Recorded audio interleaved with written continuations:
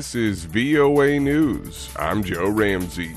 U.S. President Joe Biden's administration is expanding sanctions against Russia on Friday, adding nearly 600 people and firms in the largest installment of penalties since the 2022 invasion of Ukraine. AP correspondent Jennifer King reports. It comes on the second anniversary of the start of the war and in response to the suspicious death last week of opposition leader Alexei Navalny. President Biden says the sanctions will ensure Vladimir Putin pays an even steeper price for his aggression abroad and repression at home. Biden also urged the House of Representatives to pass a supplemental aid bill to help Ukraine hold the line. We're not letting up. Thursday in San Francisco, Biden met with Navalny's widow and daughter. To state the obvious, he was a man of incredible courage, and it's amazing how his wife and daughter are emulating that. The State Department is designating 3 Russian officials the U.S. says are connected to Navalny's death. Jennifer King, Washington.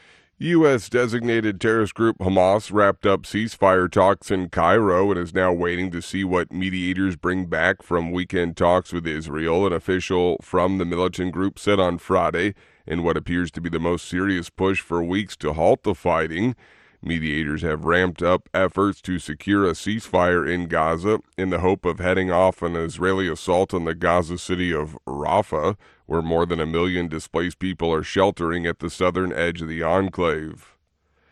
Indian farmers demanding higher prices for their crops burned an effigy with pictures of Prime Minister Narendra Modi and other ministers on Friday. Farmers have been attempting to march to the capital for more than a week as part of their campaign demanding legally binding higher prices for their crops, among other things.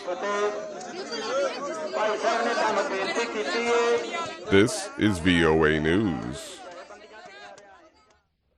Both sides in Sudan's civil war have committed abuses that may amount to war crimes, including indiscriminate attacks on civilian sites like hospitals, markets, and even camps for the displaced, the UN Human Rights Office said on Friday.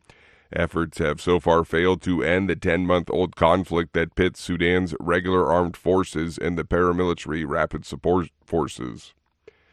Americans in the 2024 election year appear to be heading towards a rematch between U.S. President Joe Biden and his leading Republican challenger, former President Donald Trump. White House Bureau Chief Patsy Widakwasara reports. Both candidates poll poorly, and Trump is besieged by legal woes. Both are seen as too old, although polls show more Americans worry about Biden, who is 81 on Election Day, compared with Trump, who would be 78. Why is there no other choice? Clifford Young, president of Ipsos Public Affairs in the U.S. Trump, he is the champion of grievance, really connected with his base on that specific dimension. And when it comes to Biden, he is the only candidate that Democrats see that can actually defeat Trump. So, unless one drops out and the party scrambles to nominate a replacement during the convention, Americans are pretty much left with these 2 choices. Patsy Widakwasara, VOA News, Washington. A spacecraft built and flown by a Texas-based company landed near the south pole of the moon on Thursday, the first U.S. touchdown on the lunar surface in more than half a century and the first ever achieved by the private sector, Reuters correspondent Gabe Singer reports. The uncrewed 6-legged lander named Odysseus was developed by Intuitive Machines, a company based in Texas. Odysseus's landing came after a nail-biting final approach and descent, and there was a problem with the spacecraft's autonomous navigation system. Engineers had to deploy an untested workaround at the 11th hour. Then there was a radio blackout, which was anticipated, and it took time for mission control to reestablish contact. NASA says the data collected will help it prepare to return astronauts to the moon later this decade as part of a long-term sustained initiative of lunar exploration and a stepping stone toward eventual human flights to Mars. Reuters correspondent Gabe Singer. Russia has lost its appeal against an International Olympic Committee suspension for recognizing regional organizations from territories annexed from Ukraine, the Court of Arbitration for Sport said on Friday.